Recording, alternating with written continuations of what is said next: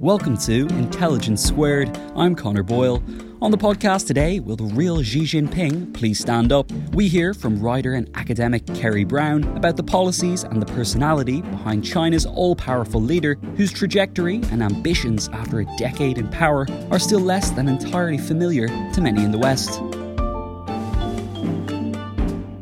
He's one of the most powerful people in the world, yet we seem to know little about him. Who is Xi Jinping and what are his ambitions for China and the rest of the world? Writer and academic Kerry Brown is Professor of Chinese Studies and Director of the Lao China Institute at King's College London. His latest book is Xi, A Study in Power. He joined historian, author and broadcaster Rana Mitter to discuss Xi for the second part of our China series. Here's Rana with more.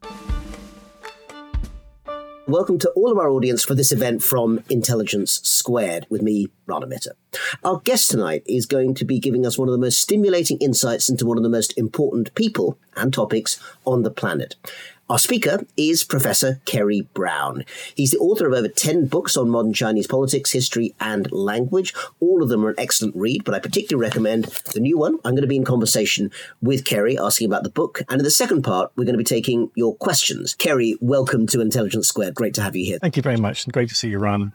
Now, Kerry, let's start with something about the man himself. I'm going to get a sort of overview of him before we start delving into both his career, the path that got him to the very top in China, and of course, even more exciting in some ways, what might be about to happen next. But let's hear about him first. There's one particular verb that really stood out for me when I read your account of Xi Jinping, the Chinese leader.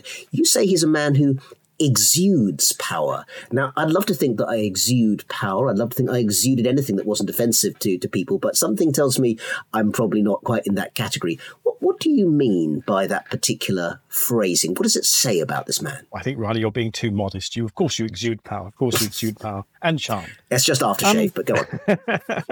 Well, I mean, I think it was inspired a bit by Winston Lord, who had been one of the people that met Mao Zedong in the early 70s. And I asked him some years ago, what was it like meeting Mao? And although Mao was very, very old then and had Parkinson's disease and couldn't really communicate, Lord said he exuded this sort of sense of raw power. And I suppose that people, I have met Xi Jinping briefly once in 2007 when he was in Shanghai as party secretary. And I can't say I had that impression then, but that was when he was being very modest and humble. But I know that people who have talked to him, diplomats and others, have said that there's this sort of sense of, kind of confidence and a sort of stillness around him. People kind of listen to him very intently in this system. And as you know, in this sort of political system, Rana, people near the top, they have these extraordinary kind of, theatre of power. And I think that's what I really wanted to convey, that, this is a performance of someone who not only has power, but knows it, and other people know it too. I think it's very striking about his deportment and his way of speaking and his body language. Because in some ways that's rather different from his immediate predecessors. Let's be honest, anyone who is the General Secretary of the Communist Party of China, the President of China, is a pretty powerful man. And so far, frankly, it's always been a man. Well, I suppose technically speaking, you could say that Madame Sun Qingling was the President of the People's Republic back in the Mao days, but that was a much more honorary position in those days. So let's leave that aside. In terms of Jiang Zemin, the man who ruled through much of the 90s and early 2000s, and Hu Jintao, the man who was there from 2002 to 2012, they had pretty much all the same positions organizationally in the party, and we'll probably talk more about that in a few minutes. But in terms of their projection of themselves and their idea of China, they really were quite different from Xi Jinping. I'm trying to stress the point that I think you make, that he's very distinctive, even as communist Chinese leaders go. I suppose I'm a bit prosaic about that. I think China today is a different entity than it was even 15 years ago, when the silence of Hu Jintao, as you rightly said, was baffling us all by his,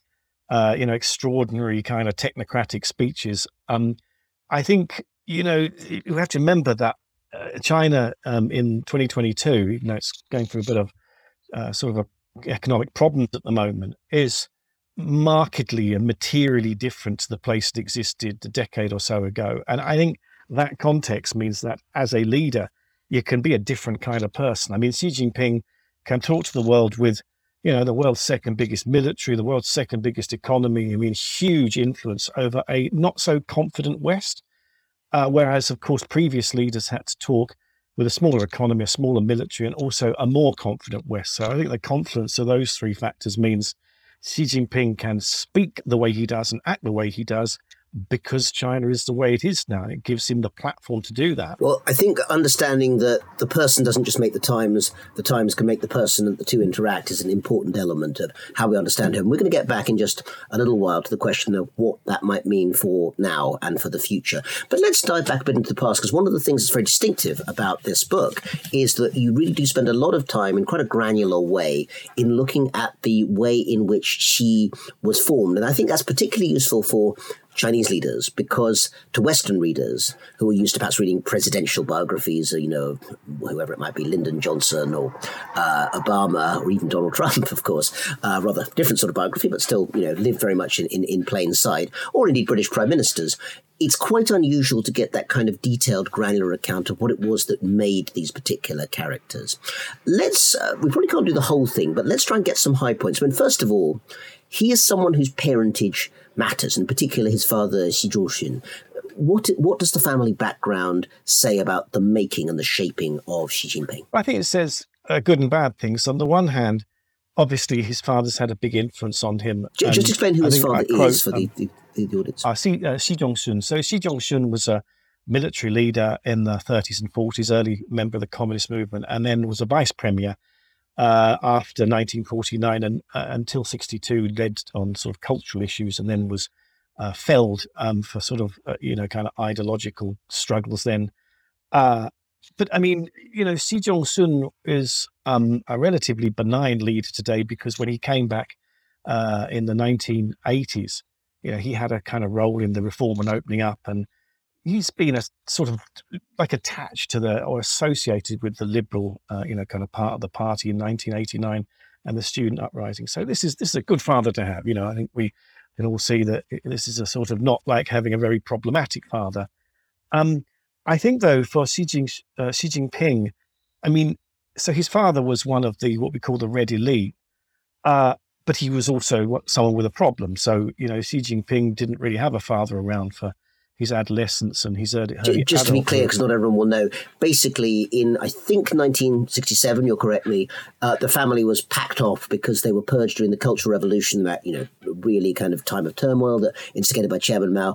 And Xi Jinping, at the age of, 16, suddenly found himself basically in a farming village out, in the wilds of Shanxi province out in northwest China. That's true. I mean, so, this is sort of why he's been described as the peasant emperor. Some have described him, as someone who came from an elite background but ended up eating bitterness, as the phrase goes in the countryside. And others, I think it was Lee Kuan Yew, the late Lee Kuan Yew of Singapore, called him Asia's Nelson Mandela, which is a bit, flattering. But, he's someone who did go through a tough time. I'm interested in what is made of that time today in the hagiography of Xi Jinping. I mean, I think your comments earlier about, Lyndon B. Johnson and Anthony Caro's huge biography. I mean, the problem is we can't really write that sort of stuff about at least leaders since Jiang Zemin. Kind of Mao Zedong, maybe you could write that sort of stuff, because there's sources, but it's really hard to get access now.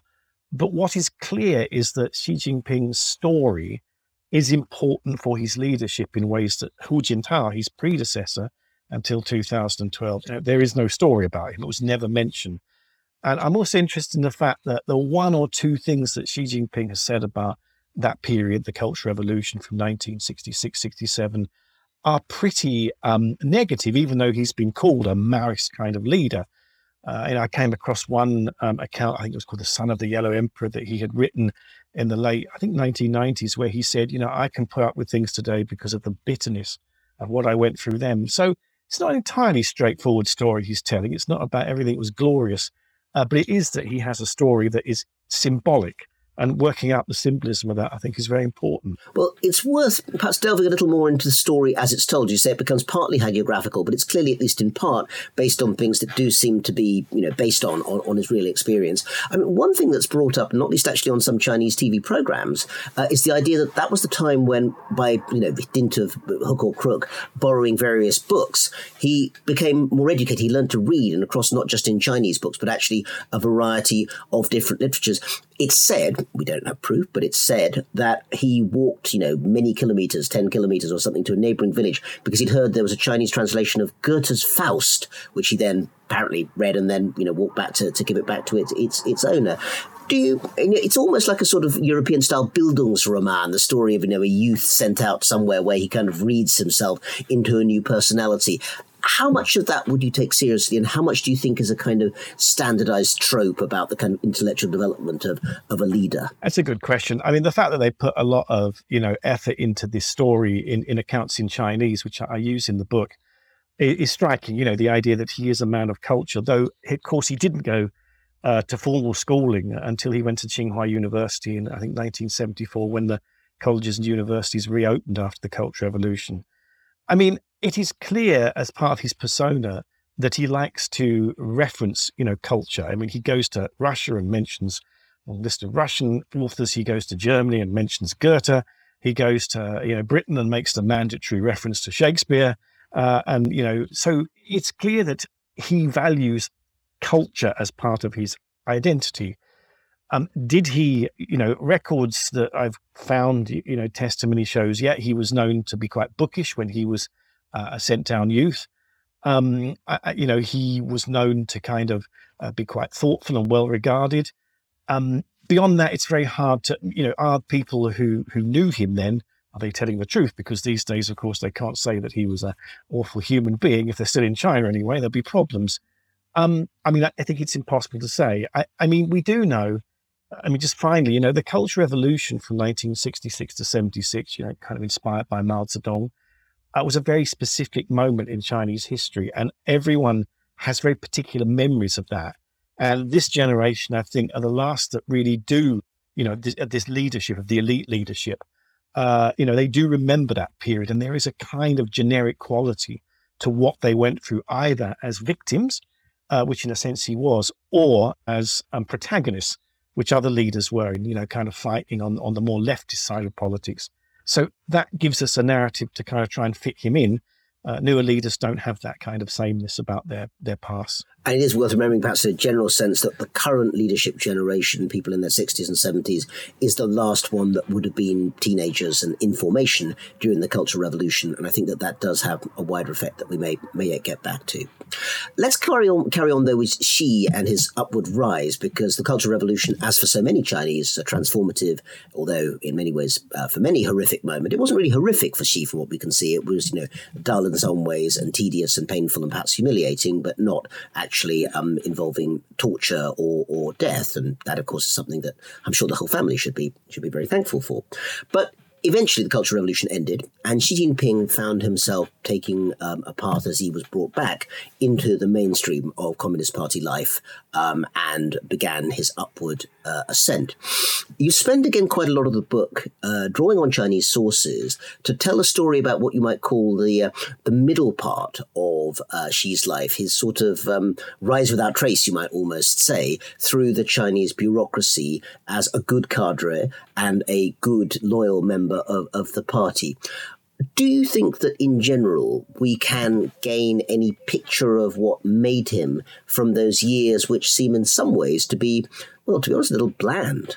Yeah, I think there are a few things that you can say are characteristic of his politics and his approach to power, and that were apparent, from the sort of 1980s when he started to become a provincial leader in Fujian in the south east of the country.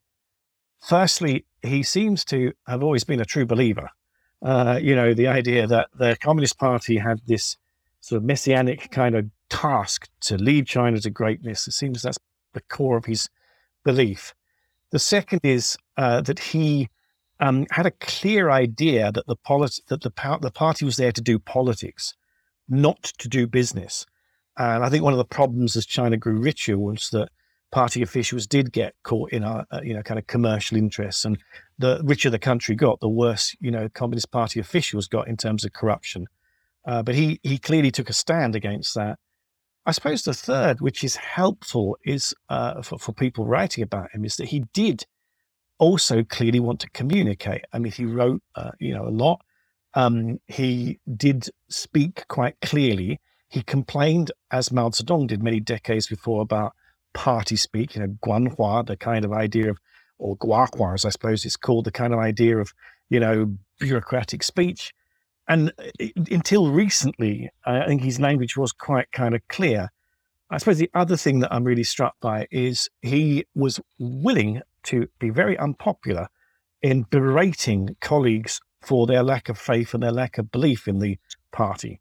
So this is a colleague that's a little bit difficult to sit beside, and someone who has this sort of quite grating confidence, I suppose, but is also someone who's probably pretty impressive, and you know where you stand with them. And I think that probably is a bit of the reason for why he was elevated. Part of the reason is why he was elevated later, even though there were many people who could have been competing for those positions.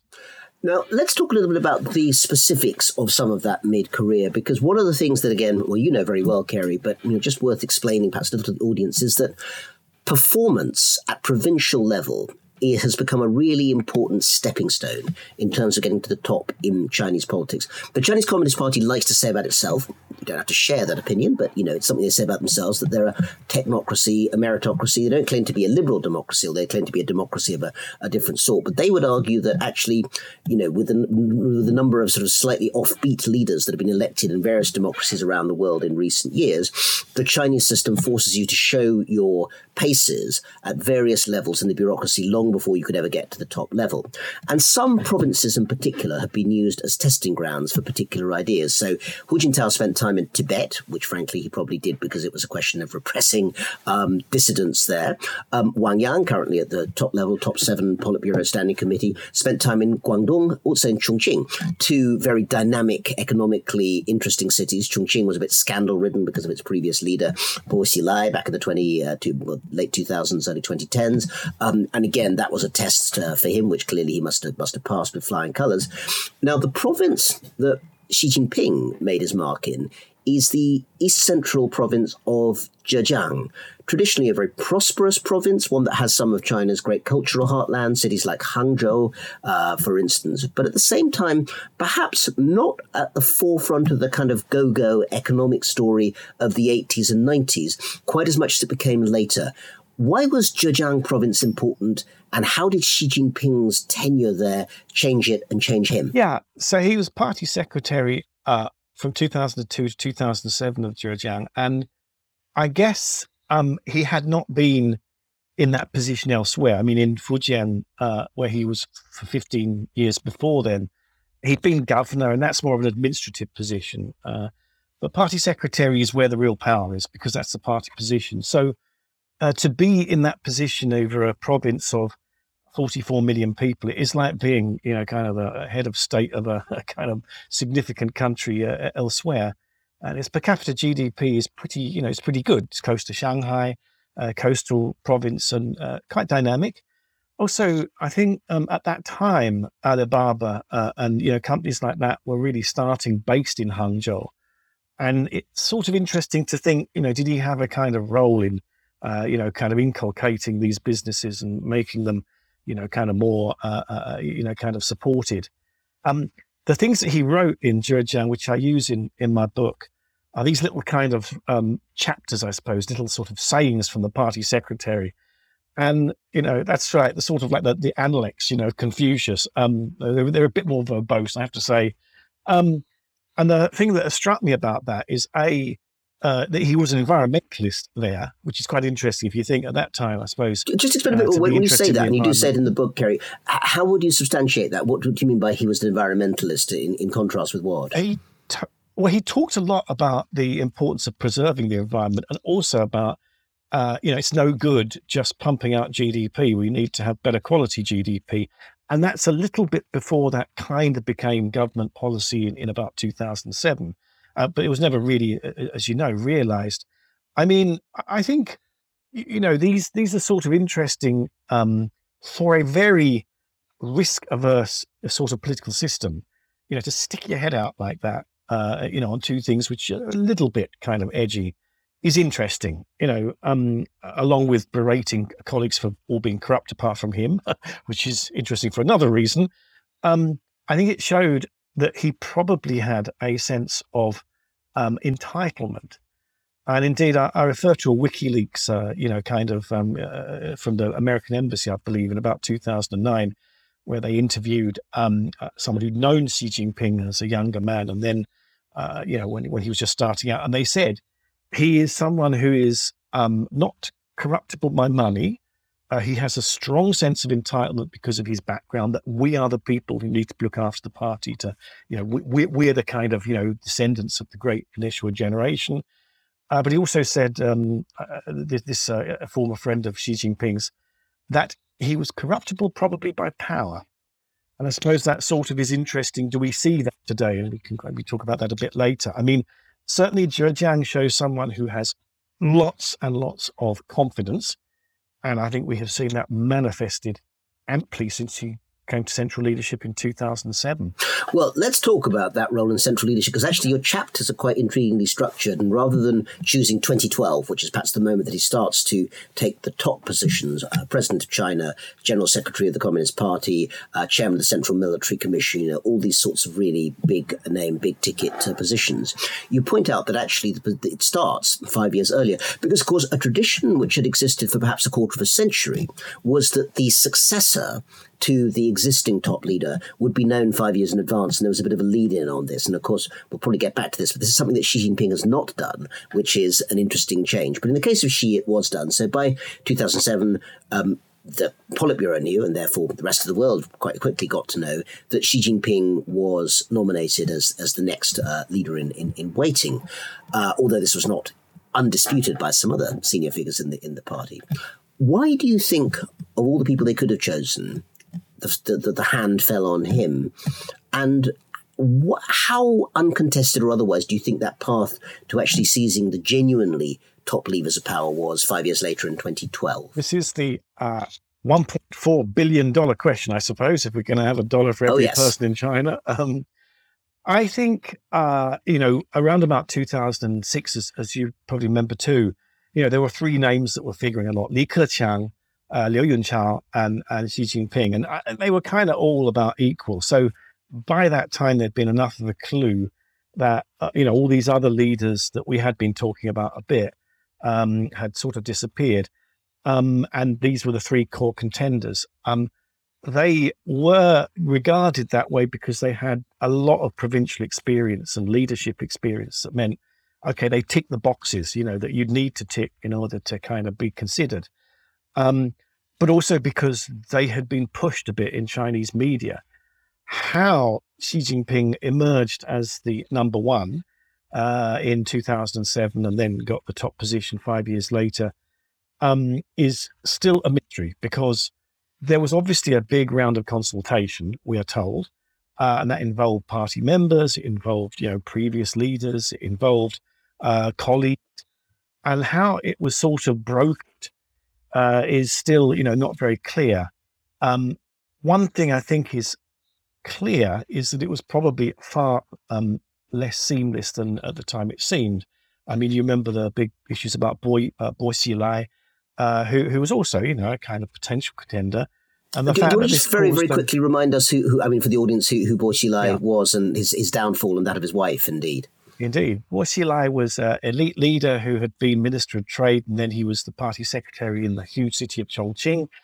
Very innovative, and probably as one German politician actually said to me at the time, the only politician in China of his generation who reached people's emotions and spoke in a very kind of direct and quite effective way. But he was felled because of his wife's involvement in the murder of British businessman Neil Haywood, and also for claims of corruption. Had he not been felled, probably would have been a very attractive politician for people to look at. I mean, he was very appealing. He was also accused of being very autocratic. His politics is not dissimilar to what subsequently happened. Very populist, very nationalistic, had a very severe crackdown on mafia in Chongqing, which subsequently, of course, happened against all people who were considered corrupt under Xi Jinping. So it's kind of one of those big what ifs. Xi Jinping had not been had that kind of competition. What would have happened? That didn't happen. Xi Jinping was pretty uncontested as he got the sort of number one position, and he's certainly since 2012 not been contested by anyone. Intelligence Squared is a tight-knit team doing big things, and it means we're always looking for tools that can help streamline managing tasks. That's why I want to talk to you for a minute about NetSuite. NetSuite provides cloud-based software to get things moving. Maybe your business has been humming, but you can feel things are falling behind a little bit. Or perhaps your team is getting snowed with manual tasks and closing those books is taking forever. If this sounds like you should know these three numbers. 37,000, 25, 1. 37,000, that's the number of businesses which have upgraded to NetSuite by Oracle. 25, NetSuite turns 25 this year. That's 25 years of helping businesses do more with less, allowing them to close their books in days, not weeks, and drive down costs. And 1, because your business is one of a kind. So you get a customized solution for all of your KPIs in one efficient system with one source of truth. It means you can manage risk, get reliable forecasts, and improve margins. It's everything you need to grow all in one place. NetSuite is now making an unprecedented offer to make more of that kind of thing possible. Right now, you can download NetSuite's popular KPI checklist designed to give you consistently excellent performance absolutely free at netsuite.com/squared. That's netsuite.com/squared to get your own KPI checklist. netsuite.com/squared. The first taste of rare bourbon you finally got your hands on. That's nice. At Caskers.com, we make this experience easy. Caskers is a one-stop spirit curator with an impressive selection of exclusive, sought-after, rare, and household names in the realm of premium spirits and champagne. Discover the top flavors of the year now by going to Caskers.com and using code WELCOME10 for $10 off your first purchase. Get $10 off your first purchase with code WELCOME10 at Caskers.com.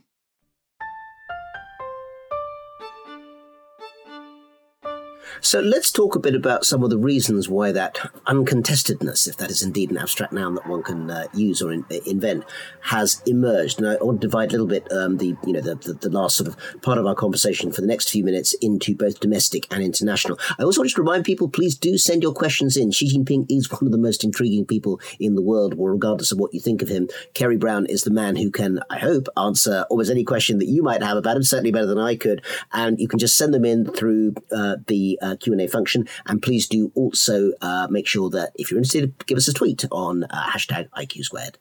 Okay, Kerry, let's talk about the domestic politics, the things that again have secured Xi Jinping, if that's the right way to put it.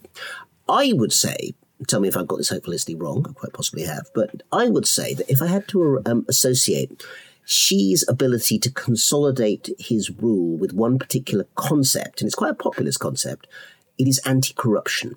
That was a sort of train on which he rode into the idea that he would be able both to, in some senses, set himself against the legacy of his predecessors, which was quite bold, but also not only to create an image of a populist man who was there as Mr. Cleanup, but also, of course, deal with some of his opponents within the party. So it was a message that had plenty of uses, all of them very advantageous to Xi. Was anti-corruption really an important part of that element of selling himself?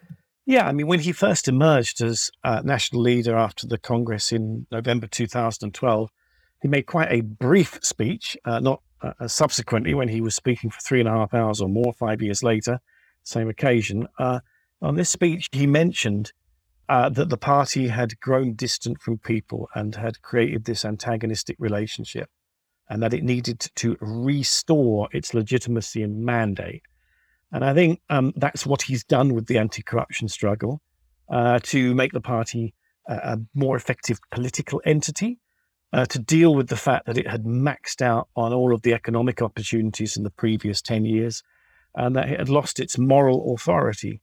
I mean, I think the consensus before 2012 was, in China, it was all about the economic stupid. It's all about the economy stupid. It's, the party is always trying to get legitimacy from the economy.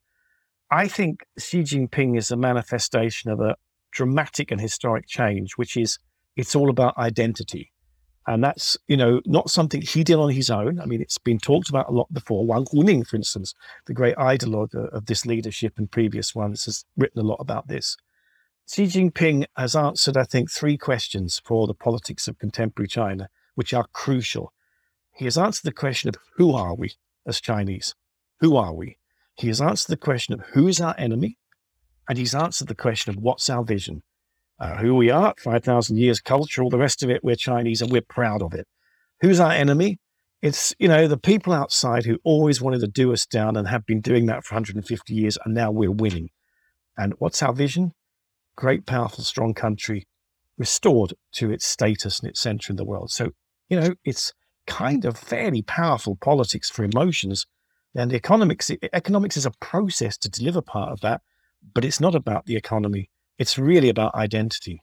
And just a reminder that if you want to quiz Kerry on that or anything else, do use the ask question function. You can anonymize your question or you can put your name on it, but do keep them coming in. I know that we have already actually got quite a few questions sweeping in, so we'll keep talking for a little bit, Kerry, but we will soon turn to our audience's very wide range of questions. Let me put a couple more things to you, though, about the kind of forward march, as it were, the long march of Xi Jinping. One is the year 2017. It's exactly halfway through his first 10 years, although as it turns out, almost certainly not his last 10 years. And it's when he declares in his big speech at the party congress, 19th Party Congress, that China, or rather he crystallizes the idea at that Congress, that China is in a new era. And you actually make that a very explicit part of your explanation of his later political life. What is it that's new about the new era as far as Xi Jinping is concerned, do you think? And why does it start at that point? Yeah, I mean, I think it's about these narratives of China winning and being number one. And, the kind of fact that the party itself was celebrating, as it subsequently has, 100th anniversary. The fact that there's a greater sense that, China's kind of, achieving its modernity on its own terms. And I think also an idea that this this is not a dream, although they talk about the China dream. This is tangible. It's happening.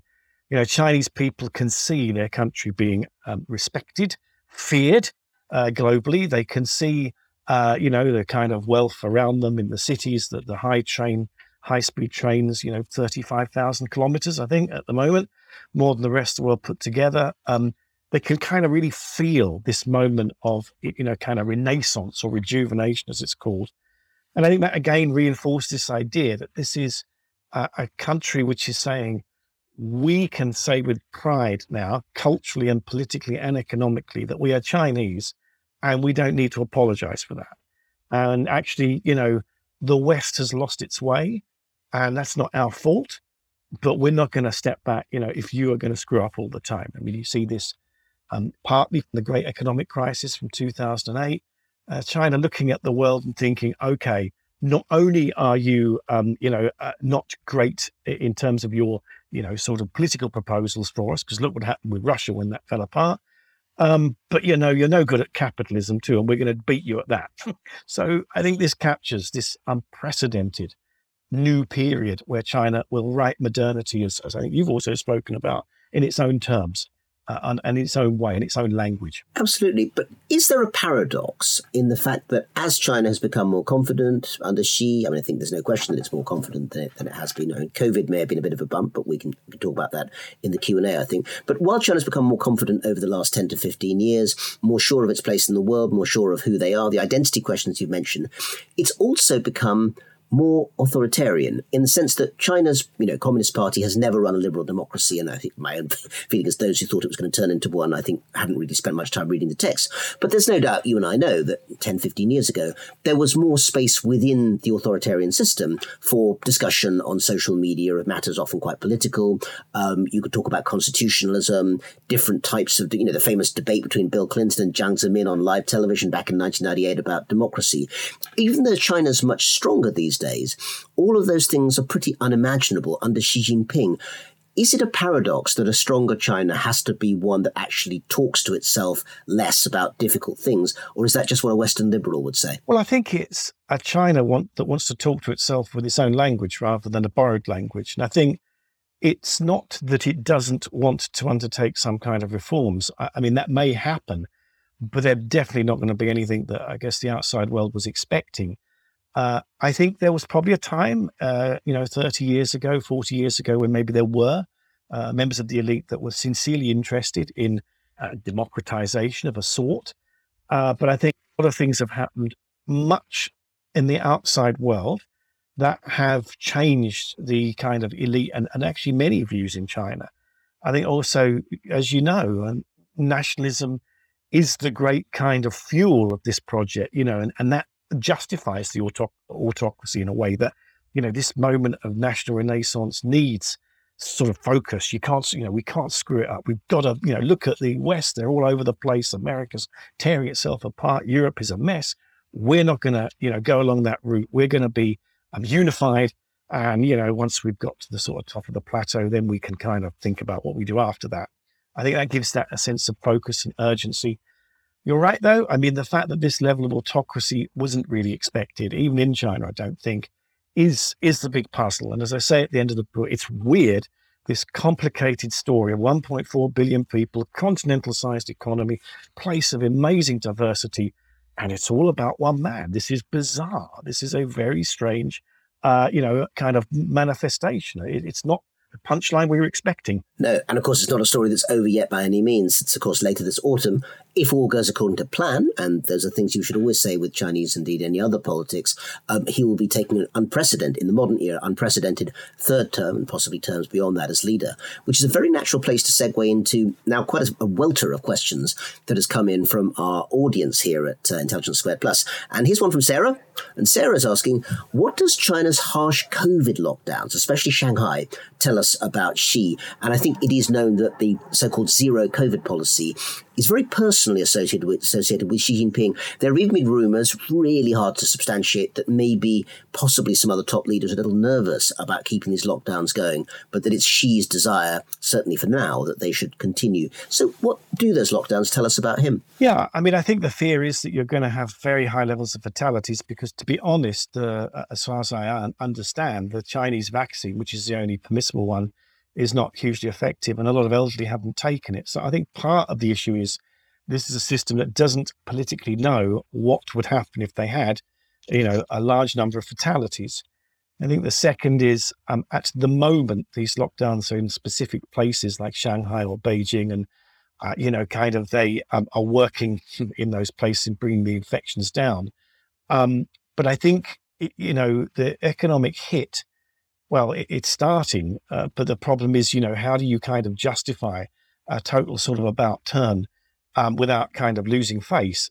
The rumours about disagreement and Li Keqiang, perhaps the premier, kind of with other leaders, being critical, are intriguing because there's been very little about that in the past. I suppose it makes sense if you think the economics is still important as a process in China and as a political asset. And if there is a very, very big downturn, and even a recession, that is a China that no one has seen in many, many years. So that would make leaders nervous. I think, though, that if that were to happen, you would get a big upturn in nationalism. So this is a problem for all of us. Well, let's talk about the way in which that kind of nationalistic politics interacts with personal politics, you might say.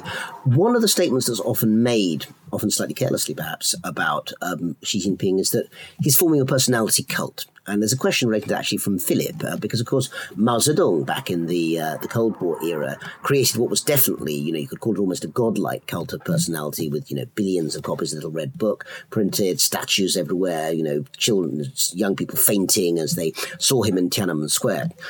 That's not quite the kind of personality kind of structure that has emerged around Xi Jinping, but there's no doubt that he's more concerned about his own person than, let's say, his predecessor Hu Jintao was, who, as we already observed more than once, didn't really seem to project very much personality at all. Do you think that there is a personality cult, Philip is asking? And linked to that, do you think that if there is, it's a leading question, that he would actually ever step down? I mean, I think there's definitely a strong personality cult within the party. They're the ones, the 95 million members of the party, but you're talking about the party elite. They do have to kind of sign up to this, collective, this core leadership with him, as you said at the very beginning, right at the core of that. Chinese society is obviously very complicated now. I mean, it's almost like a techno autocracy. So, I think this is a leadership with a lot of technological assets that Mao and others never had. How deep this goes into people's hearts, I don't know. I mean, are people do they have an allegiance to Xi Jinping as a person, as they had an allegiance to Mao Zedong as a person, or do they have an allegiance to this nationalistic vision of a great country, and he's the sort of person who they think is going to lead them there? It's almost like kind of a religious cult where it's not that you've got the savior now, but you've got one of the great sort of apostles. And I think Xi Jinping is that sort of leadership. It's not so much about him; it's about the narrative and the message. And if you could say that it's an autocracy, it's about the domination of that nationalistic message rather than a specific individual and what they mean within the system. Here's an interesting question from Sam in Brighton. Does she have family? To which the answer is certainly yes.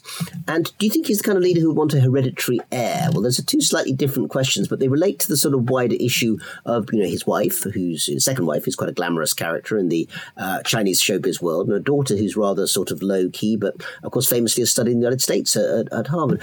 What do we know about Xi's family, and does it really tell us that much about him more broadly? Yeah, I mean, there's interesting, kind of tidbits about Peng Liyuan and his wife, who was a very famous singer. I mean, is a very celebrated singer, having family in Taiwan and, kind of maybe having sympathies for Buddhism. I mean, all these sort of stories. Xi Mingzi, who, as you say, was at Harvard and who kind of sometimes appears a little bit, as his translator. There's rumors about, that. One thing that's distinctive about Xi Jinping is that he, in his career, made it clear his family were not going to operate in the provinces where he operated. Otherwise, how would he have started this big anti-corruption fight against corrupt families? And I think he's been quite careful about keeping a distance from his brothers and I believe his two sisters. And so I think, his family is important because they're an important network. But I think he has managed to control that. And that's a big deal in Chinese politics, because if there's one vulnerability for anyone, it's your family and how you look after them. Well, that's certainly the case. And indeed, it's famously, I think, the case, isn't it, that supposedly Wang Qishan, one of the closest top leaders to Xi Jinping, vice premier in his own right, has said that as he has no children, he can't be corrupted, and that therefore he's able to operate with impunity and has become, of course, a very powerful character. Let's there's really a lot of very interesting questions coming in here. So let's get a few more of these in. And now, one person asks, do you have any insight into Xi's relationship with Putin? Is it a superficial relationship, or do you envisage Russia and China becoming closer? And that's from Mr. V. Zelensky of Kiev. No, I don't know that it's not, but certainly I think a lot of people are very keen to know whether the friendship without limits declared on the 4th of January during the Beijing Olympics between Xi and Putin actually has any long-term substance to it, or whether it's another bit of propaganda. What do you think? I mean, so the reports are that on a personal level, they definitely get on and they admire each other. And I think Moscow. I was in Moscow a few years ago where, Moscow analysts have said, yeah, Mr. Xi and Mr. Putin think each other are great. And you get, similar kind of language in China about, the kind of relationship. But it is it's a person-to-person relationship. It's not like Russia and China, if you look at them, particularly compatible. And I think when you look at the awful invasion by Russia of Ukraine, you see a China which is, I think, in really, really kind of two minds. On the one hand, there's this friendship, but, you've got to make sure your friends don't completely ruin things for you. And so China has, at the moment, kept out of this. I don't think it will get much deeper into it unless Putin does something completely reckless and crazy. Well, even more than reckless and crazy that he's done, like invading another country.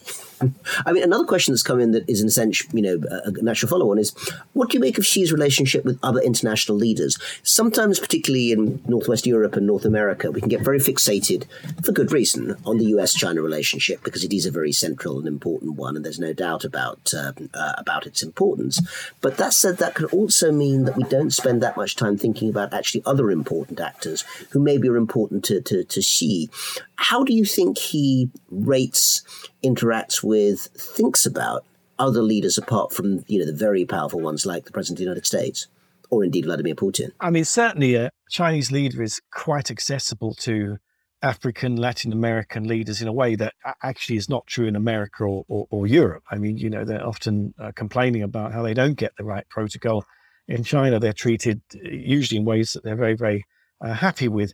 It's interesting, actually. I talked to someone who had met him, I think 3 or 4 years ago, Xi Jinping, in a formal meeting, and they said he was quite sort of, not robotic, but, sort of fairly kind of unemotional, except when he started talking about football, and in particular Manchester City.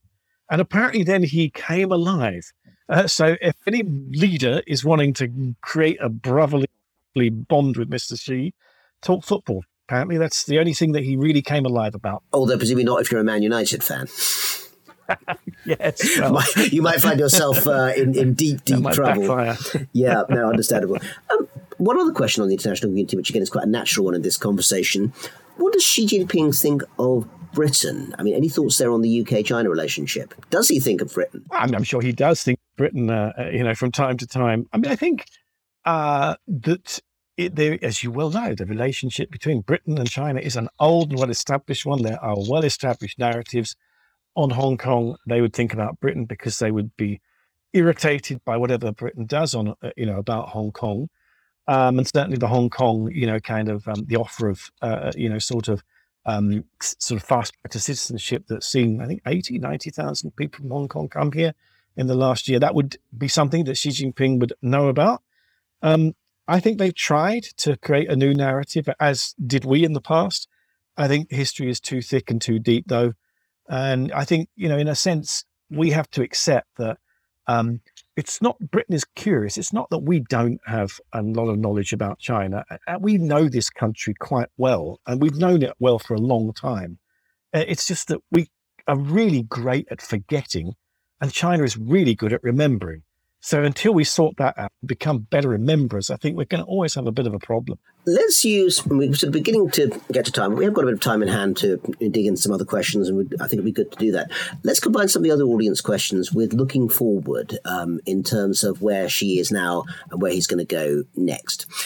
Let's think about the fact that, we don't know the exact date, but sometime in October, possibly November, we're going to have the 20th Party Congress. As mentioned, Xi Jinping, there is every indication that he is going to seek a third term in the top positions in a way that would not have been done, would have been desired, but not actually granted to his predecessors, Jiang Zemin, who was, from all accounts, fairly vocal that he wanted to stay for another term, and Hu Jintao, who may not have been so vocal, but probably would have liked to, but they were both told, no, 10 years, and that's your lot. Not so with Xi, who looks like he is quite likely to take that third term.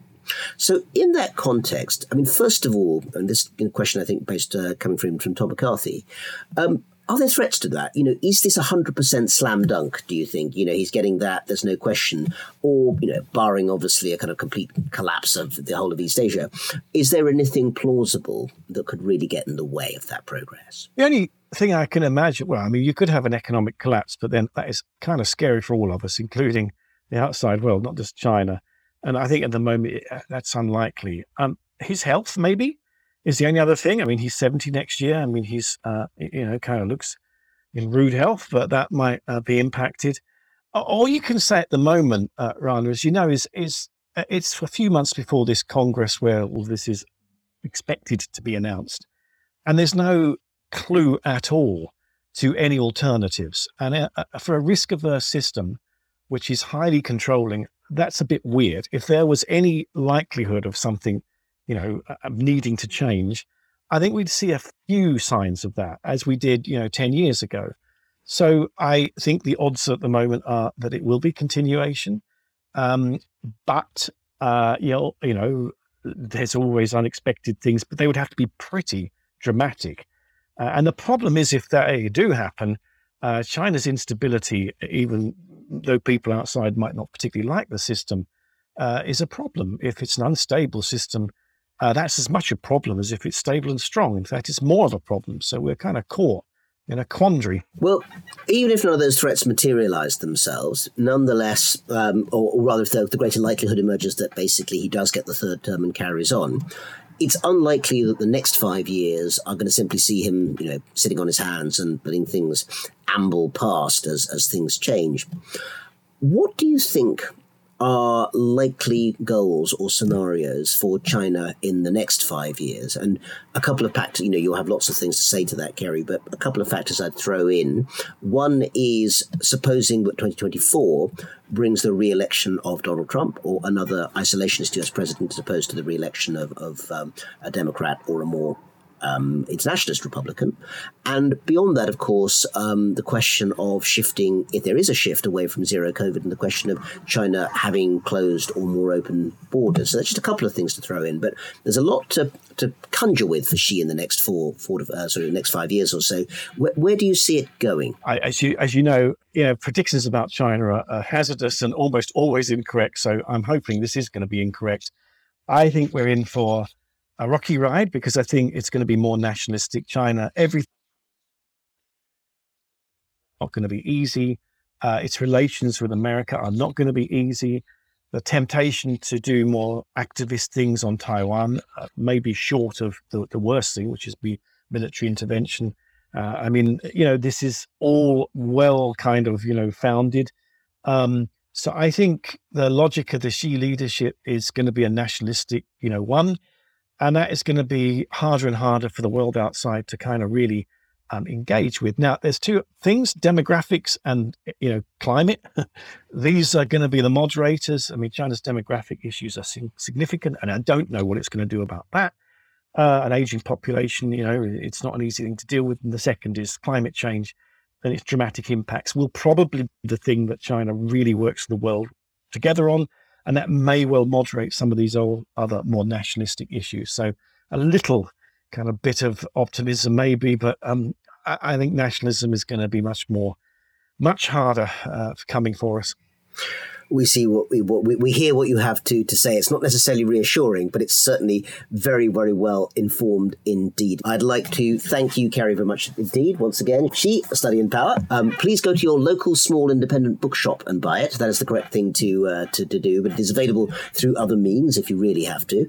In general, I think do look to all of Kerry's past works to get a really comprehensive understanding, not just of Xi, but of modern Chinese society in all sorts of ways. It really is very, very acute and serious work in that regard. I'd like to thank everyone from the audience for joining us today. I'd like to thank Intelligence Squared.